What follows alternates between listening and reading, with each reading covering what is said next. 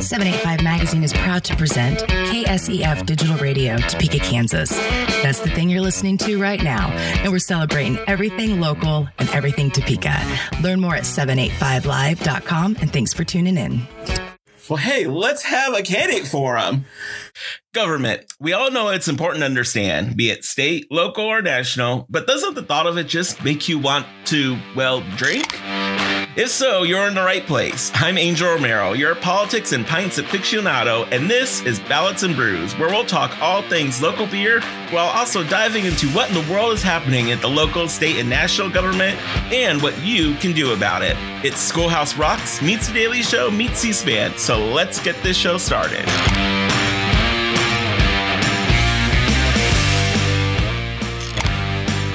Well, now we've got all the easy questions out of the way.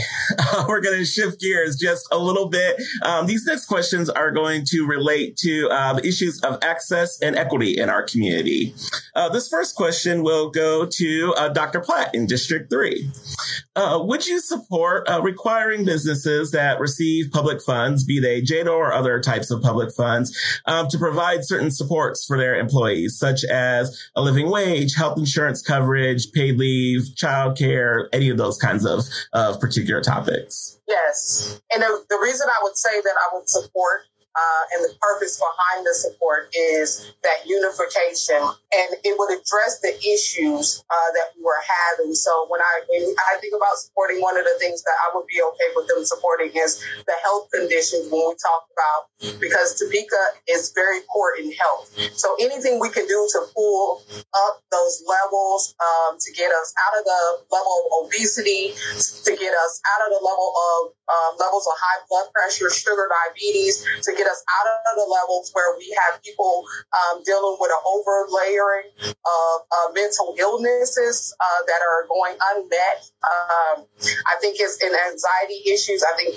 that would be something I would center in and seek to get employers to pay even more or invest in programming and assistance at a higher level. Thank you, Dr. Platt. And then we will set for a 1-minute response from Councilwoman Ortiz. Thank you. I, too, would support that. I would also support more support to the small businesses in our area, because most of the residents over here are low to moderate income, and most of the residents over here have 2 and 3 jobs just to make it. And until we can get that support for that single mother that can't even go to a job interview because who's going to watch her kids, until we can get that support for that single mother that can have affordable housing and decent housing, until we can help that single mother to give her the training that she needs, whether it's on the job training or it's technical training, I would support that. And I think that's what a lot of our businesses need to look at. A lot of our mom and pop shops are now faced with the COVID because they don't have workers. And so they've had to be proactive, and they have had to up their wages and different benefits just to keep people working. So I would support that, and I would support, JADO to do that. Thank you. Thank you. All right. This next question will go to you, Mr. Kell. So the City Council recently created a housing trust fund to address the significant need that Topeka faces in providing quality, affordable housing opportunities and equitable investment throughout the community, as outlined in the citywide housing market study and strategy. The fund has a goal of raising $1 million in the first year, and the city has committed to match donations to the fund dollar for dollar up to $250,000. What do you believe the City Council should be doing to ensure the long-term sustainability of the Housing Trust Fund? There's lots of things that can be done to keep this fund going. You can look at income-based housing where maybe rent can be based off their income, and that money can go back into the fund. There's projects that have been talked about, such as small tiny home villages or revamping one of the hotels, which to me are great ideas. You can make a tiny home community for fixed income elderlies and keep staff on there that can help with their needs as medical or transportation, food-wise, things like that. Then the hotels are great when you can sit there and look and revamp a hotel. You have the conference rooms where you can have meetings for drug and alcohol abuse, job fairs right in the building, and hear the needs of people by having meetings there with the council showing up and talking to the residents. It's one of those things, again, like we kind of talked about earlier, having a plan versus having goals. You just never know what's going to happen to collapse the housing market or COVID that can completely change a plan and change how a sustainable a fund like that is. But hopefully that is something that can be used appropriately and grow our low-income housing market here in Topeka. Like I said, I've been looking at places for years.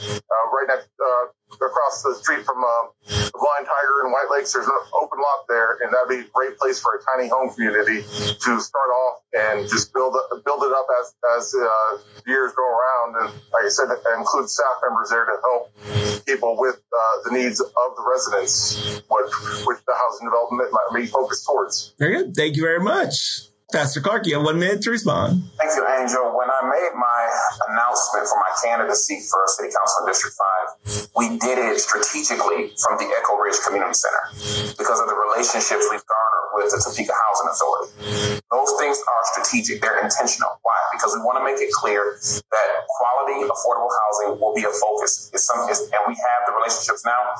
We only intend to build upon them if we're selected to be on council. Thank you very much. All right, for this next question, this question will go to you, Councilman Dobler. Speaking of, still on the topic of the Housing Trust Fund, what policies do you think should be put in place to govern the use of money from the trust fund to make sure it's used appropriately and equitably? Yeah, thanks, Angel. You know, when you talk about the Housing Trust Fund, affordable housing, the answer to that question boils down to the same thing that answers a lot of questions, and that's growth in our city. If we're simply throwing money into building houses, the $250,000 isn't going to go very far. You look at building prices right now; it's not a lot. We need to make sure that we're providing housing, both affordable and on the outskirts of the city, to induce people to come to this community and live. If we can grow the community, bring more people into this community, that's going to fund growth, both with affordable housing and housing elsewhere. We really have a crisis in this community right now in housing all across the board. It is difficult to find a house no matter what price range you're looking at, and it's also difficult to see how we can entice people to move to Topeka if we don't have the housing side. So we need to work hard through proper planning, through maintenance of good infrastructure, maintaining a safe city. All of those things lead towards housing, providing the housing that supports growth of the city. Thank you. Thank you very much.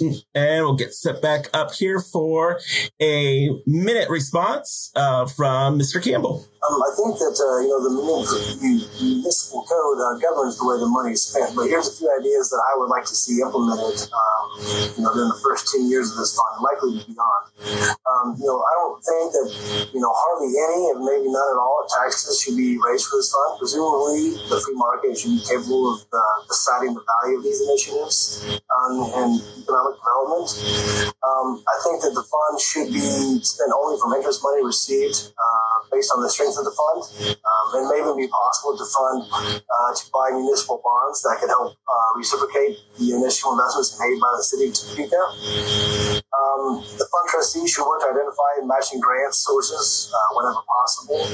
This is especially true where funds may be able to use to renovate the blighted out areas without displacing vulnerable Topekans. And none of these funds should ever be allowed to be used to take private property for public use, like in some Supreme Court cases like Helo versus the City of New London. I think that would see those things implemented would really help our city. Thank you, Mr. Gamble. All right, this next question will be directed to you, Councilman Lesser. As you alluded to earlier, the COVID pandemic has placed a tremendous strain on families when it comes to housing. What other kinds of policies or initiatives should the city pursue to help those struggling with affordable housing outside of just the Housing Trust Fund?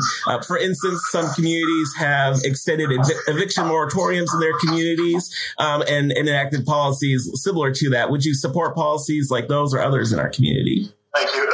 So one of the issues that's tied directly to that is addressing the affordable housing that we have and code compliance as it relates to that.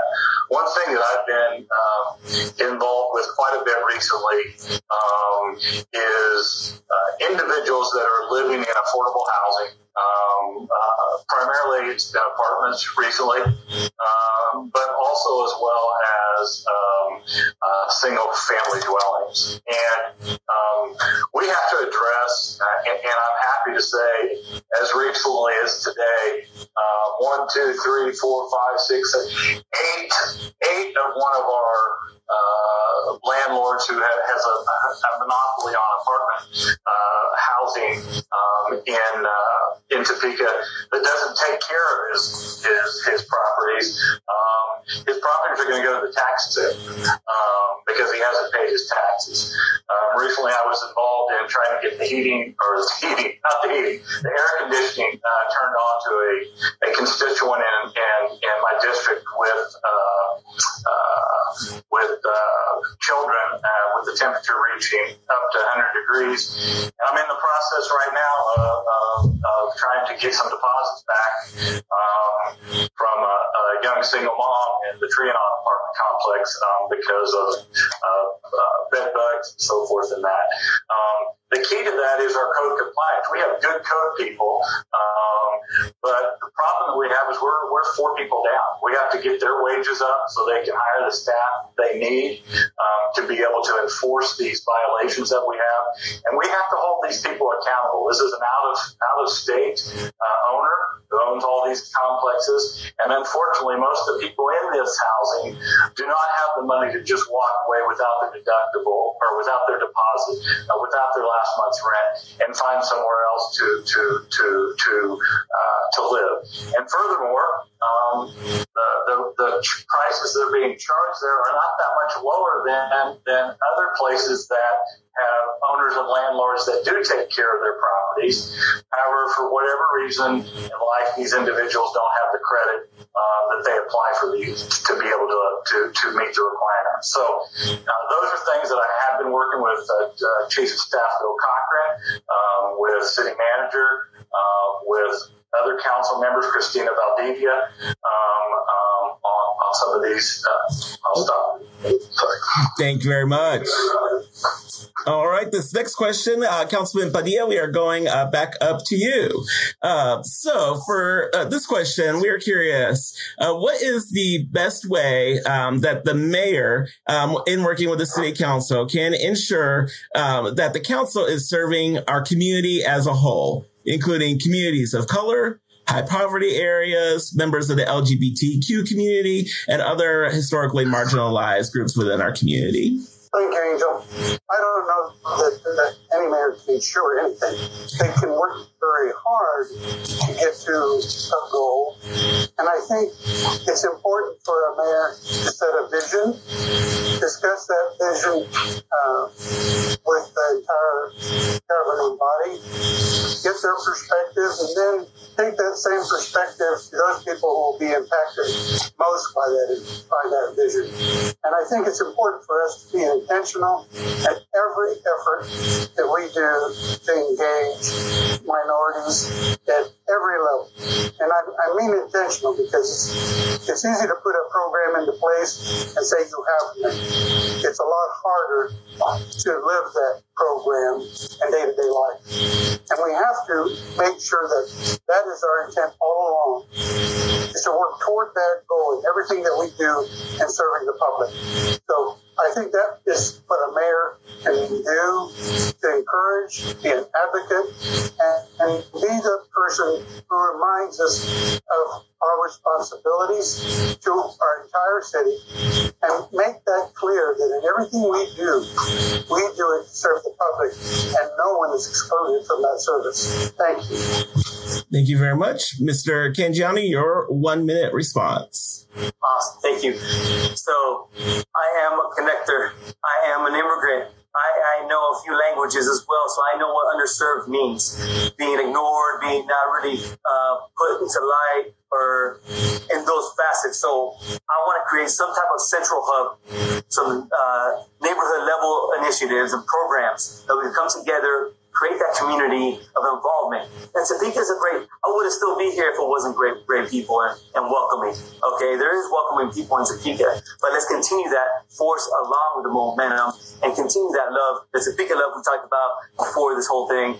All these people here love Topeka and want to see a better Topeka. So we're going to continue that momentum, and I want to be out there. I want to be at your doorstep and talking. We need a connection to say, hey, you could go a central hub, a central person to kind of, hey, we'll lead you to other places. And I've always been a connector, and I'm going to continue to be a connector before this, after this, for my whole life. So as a mayor, it's very important to portray that and continue that on, and I'm willing to do that. Thank you very much, Mr. Cangiani. Thank you. Thank you. And I apologize, Mr. Bland. We totally skipped right over you on this last question. So let me go back to that last question again that Councilman Lester addressed. And I'll repeat the question. We'll give you another minute to respond. So again, that question was, as you know, the COVID pandemic has placed a tremendous strain on families when it comes to housing. What other kinds of policies or initiatives outside of the Housing Trust Fund should the city pursue to help those struggling with affordable housing? For instance, some communities have explored extending eviction moratoriums in their communities. Would you support policies like that or other policies? Of course, I would never support policies like that and other policies that go with that. I believe one of the biggest things is educating the people on how to use the funds that the government does give them, and using them in the proper manner. I believe that goes a long way because it's hard when we put things in place, but then they're not used properly, if that makes sense. So just, kind of making sure that the everyday working person who may be laid off due to COVID, and they're getting that extra money from unemployment, and they're getting that extra money from certain things, that there are maybe some extra educational tips and things put in place, money management type classes that help deal with those type of things, so that way we're not, totally putting ourselves behind when it comes to having to extend moratoriums or having to worry about lights getting cut off, things of that nature. I believe, again, once we take care of ourselves, we can also take care of others. Thank you very much. Apologies for skipping over you on that question. No worries. Well, that takes us into our next category. So these next couple questions focus on topics that are related to public safety. And so, Councilwoman Hiller, this next question will go to you. What kinds of policies should the City Council explore when it comes to reducing deaths caused by firearms in our community? I would very much like to see us continue with other cities to lobby the state to allow local option for firearms control again. In the course of the term that I was on council, we really worked with the citizens and our officers in the community to establish gun management policies in a way that we felt was appropriate for the city. And I don't think it was even 18 months old before the state decided to take those matters into their own hands and told all of the municipalities that the state would take it over. It really surprised me because that was mostly people who believed that nobody else should run people's business. Anyway, I would like to see that back. Meanwhile, certainly we're working on police and community relations here, gun violence, and we're also working on economic development. That full equity and inclusion that people have talked about, so people feel like they belong, whether it has to do with the neighborhoods, redevelopment, and belonging and respecting that environment that you live in. We're working on property maintenance to just clean up and engage people in all of that. The issues of how the police are trained, that may not pertain so much to the gun control issue, but nonetheless, we want to make sure that everybody respects the police, and that one of the things that we're looking at police and communities, making sure that their personnel reviews reflect the standards that we've set are important. There's a couple of improvements that can happen there. We have great guys, but again, you want to make sure that you have the outcomes that you wanted in your policing. Also, there's been discussion of equitable wages and job opportunities, and those are really important as well. We've got a lot of youth programs here. We share some of that with the county at this point. We support our social services, getting youth off to the right foot in a safe neighborhood, in a family where there's a living wage, in a school and an after-school program that keeps them busy and challenged and engaged in the community, and where they know the community really wants to hear their voice and have them involved. Which we are also working on, makes a difference in feeling connected and valued. Thank you. Thank you very much. This next question, we will go to Councilwoman Ortiz. So this last question spoke to questions of policy. On this question, we're talking more about community support services. So what community support services are needed to reduce crime and gun violence, including suicide, in the community? And how would you go about helping ensure availability of those services to everyone in our community? Well, I think that we need to educate the public. And also, I think we need to educate our young people. We need to draw them in at a grade school, middle school level to show them how important it is to have gun safety, gun control, to break that down. You know, when I hear young people say, well, I'm not going to make it past the age of 20, that's really sad. That's really sad. And I think that we need to continue to put monies towards different programs and different agencies so that they can, we need to put in more programs for youth. We need to pull them to the side to make them, to educate them and to make them a part of our city. But we also need to identify the programs in which they need help, and then we need to fund them so that they can get the help that they desire and they need. That's really a tough one because you see so many youth bringing guns to school. You know, they're on all of these social media games and they're just intrigued by all of that. But we really need to support our young people in educating them on what could be. Thank you. Thank you. Dr. Platt will have you give a 1 minute for response. One of the things I do agree with what City Council Ortiz stated. But there's another piece to this when we talk about mentorship, not only mentorship, but entrepreneurship.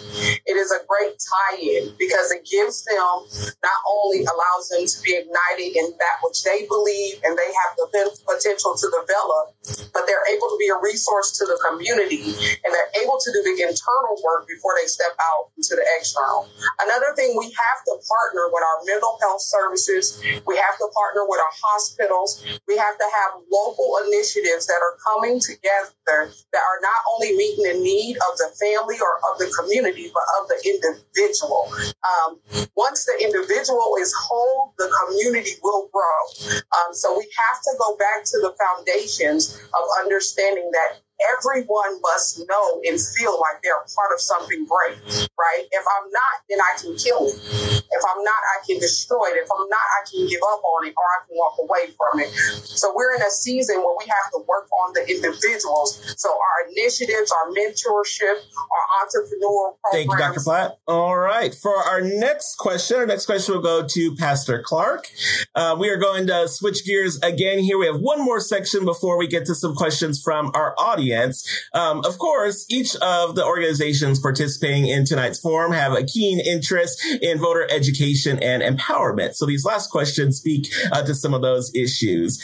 So this question, when the city council gets the opportunity, as they will next year, to draw new districts for the city council as part of the redistricting process, what criteria would you look at, would you take into consideration as you're looking to determine whether districts are drawn in a way that's fair to voters in the community? Thank you for the question, Angel. For me, the key terms here, when you're talking about fairness, are equity, inclusion, diversity. We want to make sure that when we get the opportunity to draw lines, that folks aren't intentionally left out. We don't want to use the pen to carve people out of the equation. We want to be inclusive as much as we can. So if we get the opportunity, which we will, we'll get the opportunity to redraw the lines. We want to make sure we have the right people with the right hearts, the right mindset, making sure that folks aren't boxed out, making sure that we aren't carving out and creating communities of exclusion but inclusion. Thank you very much. Mr. Kell, we have 1 minute for a response. Yeah, the biggest thing is zero gerrymandering needs to be happening. We've actually had pretty good lines on a few districts kind of jet out a few different directions that we could work on by, just example of my district in District 5 on the east, northeast corner kind of jets out that it seemed like it'd be more adequate maybe for a Councilwoman Ortiz's district because that can sometimes affect the accessibility to voting. So as long as we kind of keep everything as was said before, equal, look at the aspects of voter availability and make sure we're not gerrymandering this. It should be very simple because we do have a pretty decent district right now as it comes to kind of overall shape and diversity, especially in the 5th district. 5th is a very diverse district. Thank you, Mr. Kell. This next question, we will start with Mr. Campbell. If your personal beliefs were to differ from the majority of the constituents that you represent, what values and how would you go about deciding how to vote on issues? The good way for me is, and I was going to say something that we're not really seeing too much right now, is so if I'm elected, then I'm basically the representative of the entire district for District 7. So I'd really like to get involved and have some type of, program or some type of reach out thing where they can come and talk to me, or some type of forum where they can talk to me and really get the general consensus on which route is best to go. If my personal beliefs don't align with my constituents, I'm not there for me. I'm not there to better myself in my position. I'm not there to make more money. I'm there to help out the people of District 7. So I would try to form some type of way where I can talk to, as many people as possible, reach as many people in District 7 as possible, get the general consensus on what they want from me, how they want me to vote on issue A or issue B, and basically take the emotion of myself out of it, because I'm not there on the city council for myself. I'm there for my... Thank you very much. Councilman Dobler, your 1 minute response. Thank you, Angel. I think all of us try to look, obviously, at our district. We're within a district.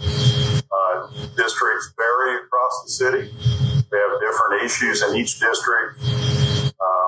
So it's incumbent upon us to look at the issues of our district, listen to the people of our district. But beyond that, look at what's best for the city of Topeka. So I think all of us find ourselves at various times representing the entire city as well as just a district. So you put those two things together, and I've got to say, after doing this for a couple of years, usually the answer is pretty simple. When you look at what's best for your district, plus what's best for the city at large, and keep your personal issues out of it, and do what's best for the community. Thank you. Thank you. we are getting ready to come up on our last prepared question of the night. So just as a reminder, we have seen lots of good questions come in on the chat. And so I know Kristen with YWCA is working on getting those compiled. We've seen some similar themes related to those questions. So we're trying to get those grouped together and get those compiled. We know we've seen some questions I think we've had a chance to address tonight, but I think there are still some other outstanding questions that I know people have. So just wanted you to know that we will have a chance to get to those questions here momentarily and are working on getting those questions compiled. So we'll be looking for those here in just a moment. For this next question, we will start with you, Mr. Bland. This question is, what should be the City Council's role in increasing access to voting and voting education for all citizens in Topeka? I believe that the City Council should definitely have a part in the education process, especially when it comes to the local elections. This is one thing that we're here to serve the people. And at the end of the day, whether it's I get elected to a seat or not, it's now my obligation to teach those who come behind me. I believe that education, whether it be in school or whether it comes to elections, is definitely the most important piece to making a better America, a better Topeka, a better Shawnee County, a better anywhere that we live. So with that being said, I believe that if each council member were very intact and in tune with their constituents in their district, they should be holding forums talking about the importance of voting. Why, if they want to see change, if they want to see different things happening, these conversations should be happening throughout the year, not just during election season or when it is time to rerun. These things should definitely be happening, not for our benefit, but for our benefit, for the whole benefit of the city, not just for us as those that are running for office. Thank you very much. Councilman Lesser. Thank you. And in response to the question, real quick, I think we should do, as a council, everything that's in our power to use the facilities at our disposal with the funds that we have to encourage voting, especially at the youngest ages. And I think that we need to be reaching out as much as possible to do that. We established a youth council during my term, which I think made a difference in helping to educate young people. And then, the other thing we need to do is reach out after the fact, as Mr. Bland said, to those that make us think maybe differently than we did before. One of my opponents, Joe Charest, in the last election has turned into be one of my best friends. I reached out to her after the election and said, let's sit down and talk and tell me what you think. She's brought lots of things to the table that have helped me to see things in a way that I maybe don't see in the socioeconomic area that I'm in. Very good. Thank you very much. All right. Well, we have reached the end of our pre-prepared questions. We'll start off with, we have some questions related to the economy. And so this question will go to both mayoral candidates. And so you'll both have 1 minute each to respond. So we will start with Councilman Padilla. Would you actively support the Central Topeka Grocery Oasis Group to bring a new grocery store to Central Topeka, replacing the loss of the Dillons that serve that area? Thank you, Andrew. Yes, I used to stop at that grocery store all the time on the way home from work. It was convenient for me. It had the things that I needed. And so I ran into a lot of people that I knew there. So when it left a big hole in that community. And there was no plan to replace it. And I think that's the issue that comes to my mind a lot of times, not just with the grocery store Oasis, but with other resources that different parts of the community don't have access to.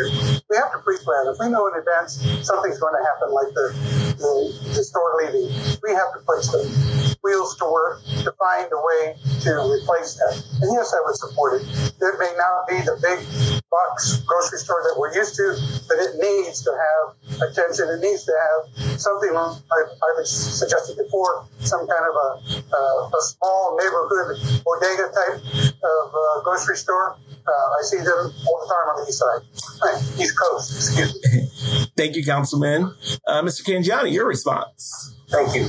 Yes, we've talked about in other forums before, in other interviews, food deserts, food desert. I live by that citizens they're talking about. I'm in District 6, the heart of the city. And yeah, once that went down, we felt the ramifications from it. Of course, I'm down and I'm ready for another grocery store. If it's sustainable, if it's responsible, and of course, I'm down. We need it. We need it in our area. We did get another neighborhood market up on McVicker, up north a little bit, but still a little bit closer because food desert is considered what? No grocery store within like a mile. So that they say there's a lot around the city, and it did feel it. We felt it when it went away. It was a great convenience to have it there, and a great help for others from a walking distance from a big community, from a much needed community. But of course, more groceries, the better help we can do for the city. That more jobs, it just creates more opportunities. But like I grew up in Miami, we had La Vaquita, a small little grocery store that had all the basic essentials. So something like that as well is needed somewhere around the whole city. Thank you. And Councilwoman Hiller, they've asked for your response as well for his question. Thank you. I do represent the district that Dillon's was in, and they didn't give us any notice, so that part was out. As with any other issue, I think what's important with this grocery store issue is to look at outcomes, as I think Mike said earlier. We came up with 5 things that we lost there. We lost groceries, we lost a pharmacy, they were close to bus lines for people to transport back and forth from the neighborhood. They had a, did I say bill payer service? And also it was a real social center for that neighborhood immediately around it and those of us who stopped there. We need to make sure that, particularly the advocates have wanted to make sure it was serving our very lowest income people. We've got to make sure we know who was shopping there. And also, just in the last 4 years, especially through COVID, things have changed. People are delivering vegetables. We're doing more farmers markets. People are delivering vegetables to the doors in many neighborhoods. We have food delivery services. We need to evaluate all the issues. Sorry. Thank you very much. And then lastly, they've also asked for responses from the candidates in District 3. So Councilwoman Ortiz, we'll start with you. Thank you. Yes, I will support that. I too would go in there and shop on my way home from work. I don't know. It was just I've done it for years and I did like it. I was happy to see the group that came through and said, no, we're not going to have another empty building. We're going to have something there for the community. And I applaud those NIAs and all the groups that came together. There's too many to mention in 30 seconds, but they are willing to do whatever they have to do to get back groceries or food to that area that support not just that area, but people that are going home from work or passing through. It was real convenient for me, and it was convenient for everybody. So I'm in totally agreement to support that, and I do support the health center. That's been a big plus, but it's not a store. Thank you. Thank you. Dr. Platt, you have 1 minute to respond as well. Thank you, sir. Yes, I do support it. And I support it for 2 reasons. It's needed. One, let's go on and lay that down there. It's needed. And then it gave access for a community that was looking for a place to go. I used to stop there as well. But when I think of that question, I think of the Old Fufulas in District 3 area and the need for that grocery store area to be open and revitalized and something there as well. Thank you. Thank you. This next question, still on issues of the economy. Councilwoman Hiller will direct this to you as the person of the district probably closest to Washburn, out of the group right here. What are your ideas for keeping young folks, including Washburn University grads, in Topeka to work and contribute to our city? One of the we need quality of place. We need it to be the kind of place that somebody would choose to live and then get the job. And that includes then the kinds of things we've been doing, the bikeways, the river, the trails, the downtown, the new urban down at Wheatfield, the activities and the spirit that have been growing, the arts and so on. But also what we're finding, if you look at the Washburn grads, the leaders from the Washburn student government, I'll include you, Angel, and others, they are folks who want to be engaged in the community, who have the capacity to pull people together and lead. And they are doing that here and in other communities. I think one of the things that we are building now that will make a difference, that's attracting people now, is really working on community engagement, giving people a voice and having them be able to latch on to an issue or an opportunity that they have and grow it. And I think that will work with the students as well. Thank you very much. Councilman Clark will direct this question to you. What are your ideas for increasing diversity amongst both building and business owners within our community? Oh, thank you for the question, Angel. It's pilot programs, right? There are many people who want first of all, training. People want to be entrepreneurs. They want to start their own businesses. They just need direction, right? So where do I get resources? What direction do I need to go in to get resources? We need to make those things available. We need to point people in the right direction. There's a lot of agencies who are doing work, but us making that a priority and being intentional about it, pointing people in the right direction, particularly in underserved communities, so that folks are able to employ not only themselves, but others in there. Was it usually people have a tendency to associate with likeness. And so that will, if we can empower them, give them the resources and the tools they need, guide us, point them in the right direction, I think we can begin to see a turnaround. Thank you very much. Just like, I'm sorry, go ahead. No, go ahead, Mr. Kell. Just like Marcus said, there are agencies out there that help that. Washington Small Business Association does help with training on how to start a business and what aspects you need to look at. Other things that you need to look at is, letting people figure out what their skill is. I used to work at Lansing Correctional Facility, and they mow all their own grounds with push mowers, and a lot of those guys were small engine mechanics. And I always told them, this could be something you can go outside of this prison and do, and work on people's mowers and small engines. And then at job fairs, you can always look and see and have someone there to talk to people about small business. I run my own little landscaping business at nights and weekends with my wife and daughters, and we've actually had a few other people come out and help us. But it's trying to educating people on what their skill is and trying to find that niche that they're good at, and then try to help support. I support small businesses with I have a Facebook page called Try Topeka that. Thank you, Mr. Kell. Thank you very much. All right, this next question, again, still on the economy. I'll direct this to start with to Councilman Dobler, I believe one of the JADO members that is on tonight. This question asks, can JADO afford to save and preserve the Nick Childs building and register it so that it can't be demolished? It is a huge economic landmark for the Black business development that occurred in the late 19th century and 20th century. Yeah, I don't know that I can speak to that specific building, but I think it is appropriate for JADO to spend money on redevelopment of existing infrastructure, existing buildings in the city, if that attracts business, if that builds business in the city, particularly in the central core of the community. That leads to more businesses, more people, the need for grocery stores, the ability to sustain grocery stores, as we talked about earlier. Again, I think we've seen JADO shift from trying to bring industry into the outskirts of, into South Topeka, where the big industrial parks were, to supporting more homegrown businesses and small businesses that want to start. So if preserving buildings like that allow that, then I'm in support of that. Thank you. Thank you very much. Mr. Campbell will allow you mid as well. Yeah, brother, I don't see why I couldn't. How much of the $60 million that JADO's given to Go Topeka has helped expand the workforce or help preserve these buildings? I think that we can use some of those funds to do that. And how much of the tens of millions in incentives JADO's handed out to businesses have gone to ensure, paid leave for the workers of Topeka, to help try to keep these buildings together.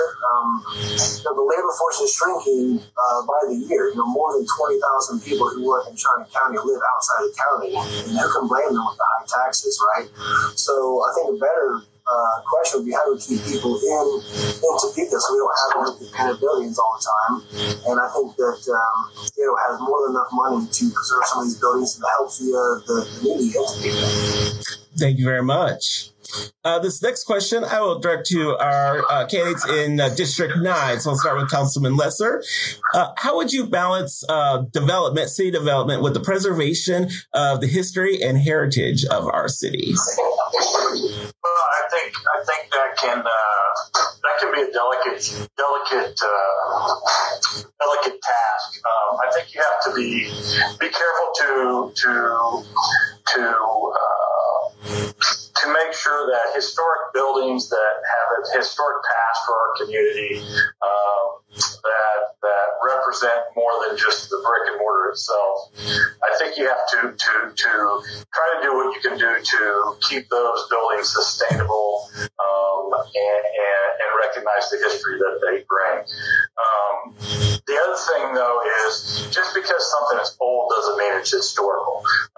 I watch Pawn Shops too much, the show Pawn Shop too much, and that's one of the things that Rick always says on that. Just because it's old doesn't mean it's valuable. And we're dealing with one of those outside the plaza. We have an old building that needs to be taken down. It's not sustainable. It's hindering economic development, and we're making the developer jump through hoops to just take it down. So there again, just because something's old doesn't mean it's historical. Thank you very much. Mr. Bland. And where I do agree with Councilman Lesser that we do have to be very delicate in the way that we deal with that, I do disagree in the fact that who is it valuable to? And that's what we have to hold. We have to understand that we have many different cultures and many different communities that lie here within Topeka. And just because it's not valuable to one community does not mean that it's not valuable to another.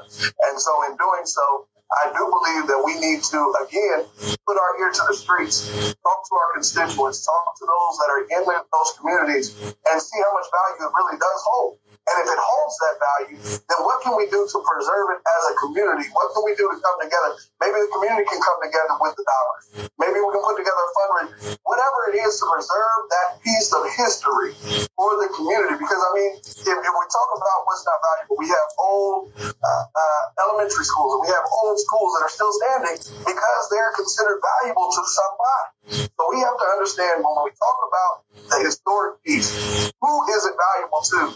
And then let the people decide. Let the people come together, and then we make that decision. Thank you, Mr. Bland. Thank you very much. All right, we're going to go back to our mayoral candidates. So we'll start with Councilman Padilla. These questions are related to infrastructure. This question says, how will you address the blight that continues to plague many areas of the city with abandoned business buildings and various commercial areas? Thank you, Angel. You know, for a long time, certain areas of the city have struggled with the image that they have. And the problem sometimes overlooks the people that are there. The buildings may be in disrepair, but the people who are there are strong, they're hardworking, they're dedicated to this city. And what has to happen is that the city has to be an advocate for private and public partnerships to help those people in those neighborhoods block by block. They're proud of what they have. They'd like to have a little bit more, like we all would. But we have to facilitate that effort.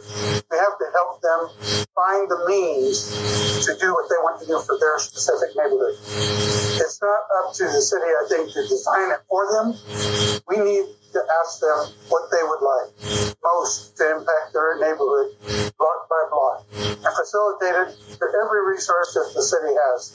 So it's not just the buildings, it's the people there. Thank you very much. They'll stay there. They'll work hard. Thank you very much. Mr. Cangiani. Thank you. So we need to keep each other accountable.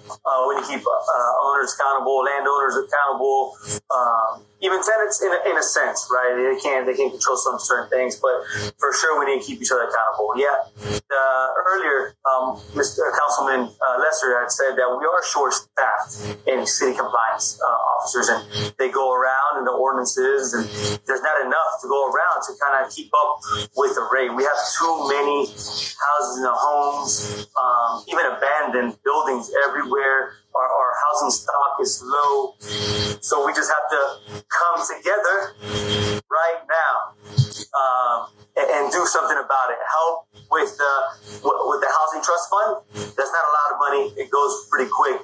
to be creative in the funding, coming together with private entities. Partnerships are important. Community togetherness is where it's at. We need to come together to help each neighborhood, house by house, at that level, at that level. Thank you. We've had some good musical references during this forum tonight as well. Let's see, Councilman Heller, I'll direct this next question to you. What can the city council do to bring an airline carrier to our airport so that we don't have to go to Kansas City all the time? That's a great question. I've served on some transportation task forces before, actually got to serve on their strategic planning group, or ad hoc group a couple years ago. I think we need to be creative and not go with the status quo. Looking at just letting maybe some of our small pilots fly in Kansas, get people where they need to go, encouraging that. I've also experienced being in an international airport in a city our size. We've got the runway for it. We've got the workforce for it. Maybe we need to broaden. We've got the freight capabilities nearby. I think we need to open up what we're looking at and see if we can't get something going. Thank you very much. This last question here, looks like it's directed to the candidates in District 9. So I will start with Councilman Lesser. This question asks, how do you plan to solve the traffic problems that occur at 21st and Westport? Well, the honest answer with that is I have no freaking idea. It's the honest answer. What I can tell you is that corridor has increased in a couple businesses that have been added in there, and I think what we need to do. I hate to be the guy because I'm always the one that says no more studies, no more studies. But I'm not a traffic engineer. I'm not. And there are some times that we have to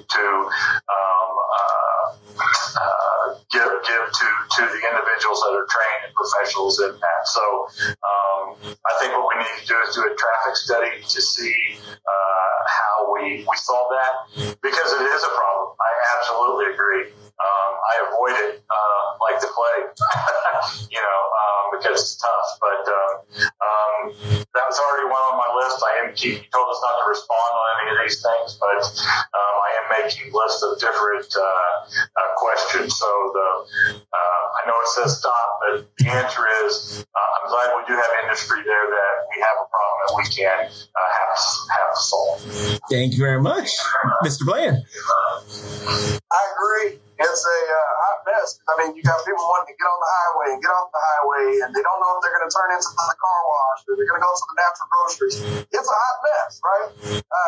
The honest answer is, just like Councilman Lesser said, is that we do need to give it to the people who know what they're doing, and that is putting in the hands of those that can study it. All I can say is drive attentive, drive safe, and don't drive under the influence in that area. So if you're driving under the influence, please don't be drive cautiously, but just drive attentive for the time being, and hopefully you can get home safe. Thank you very much. All right, we do have a couple of questions related to housing that we wanted to get to. So I will direct this question first to Councilwoman Ortiz. This question asks, could council candidates please describe their understanding of housing inequity issues and their ideas to solve these inequities in our city? Dr. Platt, we'll start with you. I'll give you some of the experiences that I've seen when African Americans have wanted to go get loans to get support so that they can buy their houses. Not that they didn't have the education or they didn't have the funding or the capability to be able to pay for the home. But because of the color of their skin when they walked in, they were being tailored to go to different areas within the city, which we all know is inappropriate, which we all know actually pushes people out of our city. And so we have to open up a market within the city where we value who is coming in, value what they're looking at, and support them in getting what they're desiring, right? Because if you got the house you want, you'll stay. If you got crack, you'll leave today. Thank you. Thank you very much. Councilman Ortiz, Well, I believe, like in my area, we have a lot of low to moderate income housing, and I think that we need to do some fill in with some housing, affordable housing that people can be business owners or homeowners, and that they can buy into the property to invest more. Thank you very much. All right. Our next question relates to public safety. And so I will start with this question of Councilman Padilla. This question says, how are you going to work with the TPD to ensure that officers get the support and training to deal with disabled people in the city? Thank you, Angel. The work that has been done on the Police and Community Committee, along with myself, Councilwoman Hiller, and Councilwoman Ortiz, has brought to the public the training agenda that the department uses to address all different kinds of the population that they encounter and serve and providing services. We actually have gone back 2 or 3 times to make sure there is an emphasis on what is being considered in the training agenda to give officers the knowledge and the options and the understanding of the needs, rather than just the performance of the duty. So it's really been important and it's really been ingrained. One of the ideas that we're really looking at is continuing to seek private input from those professions that deal with persons with some disabilities to make sure that information is given to the police department when creating the agenda for the training, so that the perspective is that given to them by those who are affected by those different needs, and not just from the perspective of police. Thank you very much. Mr. Cangiani. All right, TPD, we expect a lot from them, the highest level of standard as a citizen in Topeka. So with that, we need to support them with their contracts, do a little bit better than we did. I believe that for sure. It feels like inflation rates are even higher than their raises each year, but that's another issue. How do we support them with the mental health or the disabilities aspect? I think that they have teams already formed how to help in those facets when they go out, their special calls. I think they can improve on that. Obviously, better training, better support in those areas, better communication in that way. So whenever a call is coming in, they know exactly the circumstances. And also the AMR people, they're underpaid as well. They need to get for all they do and all they see from the very first front line, and the fire department as well. But we need to support them in all areas, with technologies, with equipment, with facilities, with their pay in general. If we expect a lot from them, they should be compensated and take care of our city, keep us safe, and everyone, from disabilities to the common citizen. Thank you, Mr. Cangiani. This final question we'll pick from, this is the category of accessibility and equity. This will be for Councilwoman Hiller. This question asks, how would you work to enforce and address the handicap accessible parking issues in the city? We have protected parking through downtown that's pretty extensive, and in fact, people can even park at meters any meter without paying. So we have the on-street parking is pretty generous. We have requirements for handicap spaces at businesses. Certainly, we've worked on the ramps and so on. So I probably need to hear a little more. I mean, we're doing ramps at every single crosswalk. One of the things we need to continue doing is sidewalk improvements. The public is doing that. Private individuals may need some help on that, because if you have your mobility impaired and you're on the sidewalk, but then it's covered up by trees, or it's all grown up, or it's broken up, maybe you have to get off the sidewalk to get around. But I think that's one of our strengths, although it's still progressive and we're not there yet. Thank you very much. I do apologize. We have a long list of questions, and I know we could certainly spend many more hours if we wanted to. But for sake of respecting everyone's time, we do need to bring things to a close. I will encourage folks to reach out to the candidates. Most of these candidates have Facebook pages pages or websites that folks can reach them, that you can reach out to them through. And so I highly encourage you to submit your questions that you had tonight to those candidates via their various social media platforms. I will remind folks, if you go to the website of the Shawnee County Election Office and click on the list of candidates who are listed there, you will also find the email addresses and contact information for each of these folks on here. So you can reach out to them via email or phone as well with your questions. So we definitely encourage you to reach out, and apologies that we could not get to every single question that we had tonight. I do want to thank again our candidates for devoting 2 hours tonight to going through these questions, going through some extensive questions that I know are hard to answer in just 2 minutes. And so we thank you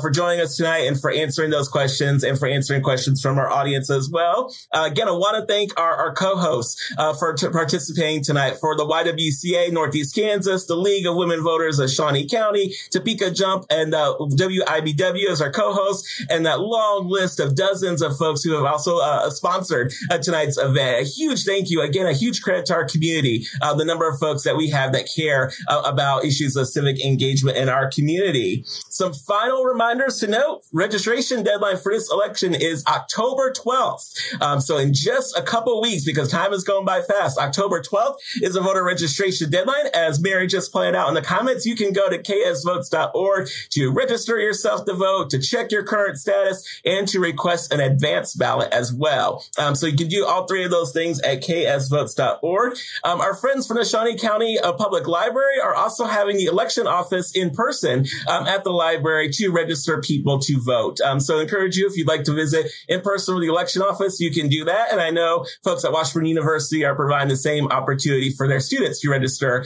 with the election office on their campus. And remember that on October 18th is the day that in-person advanced voting starts. So if you know that you're going to have a busy day on election day, get it done ahead of time. October 18th, you can go down to the Shawnee County election office and vote in person starting that day. Again, remember, we have recorded this session. It is available on social media. Please don't let this event be a secret from other people.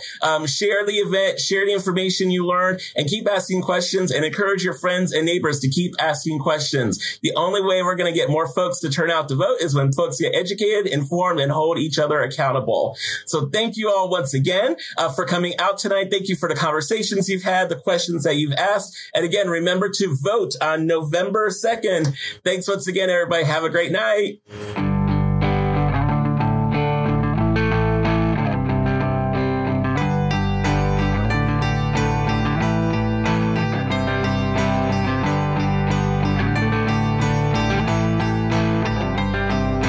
Closing time, open all the doors and let you out into the world.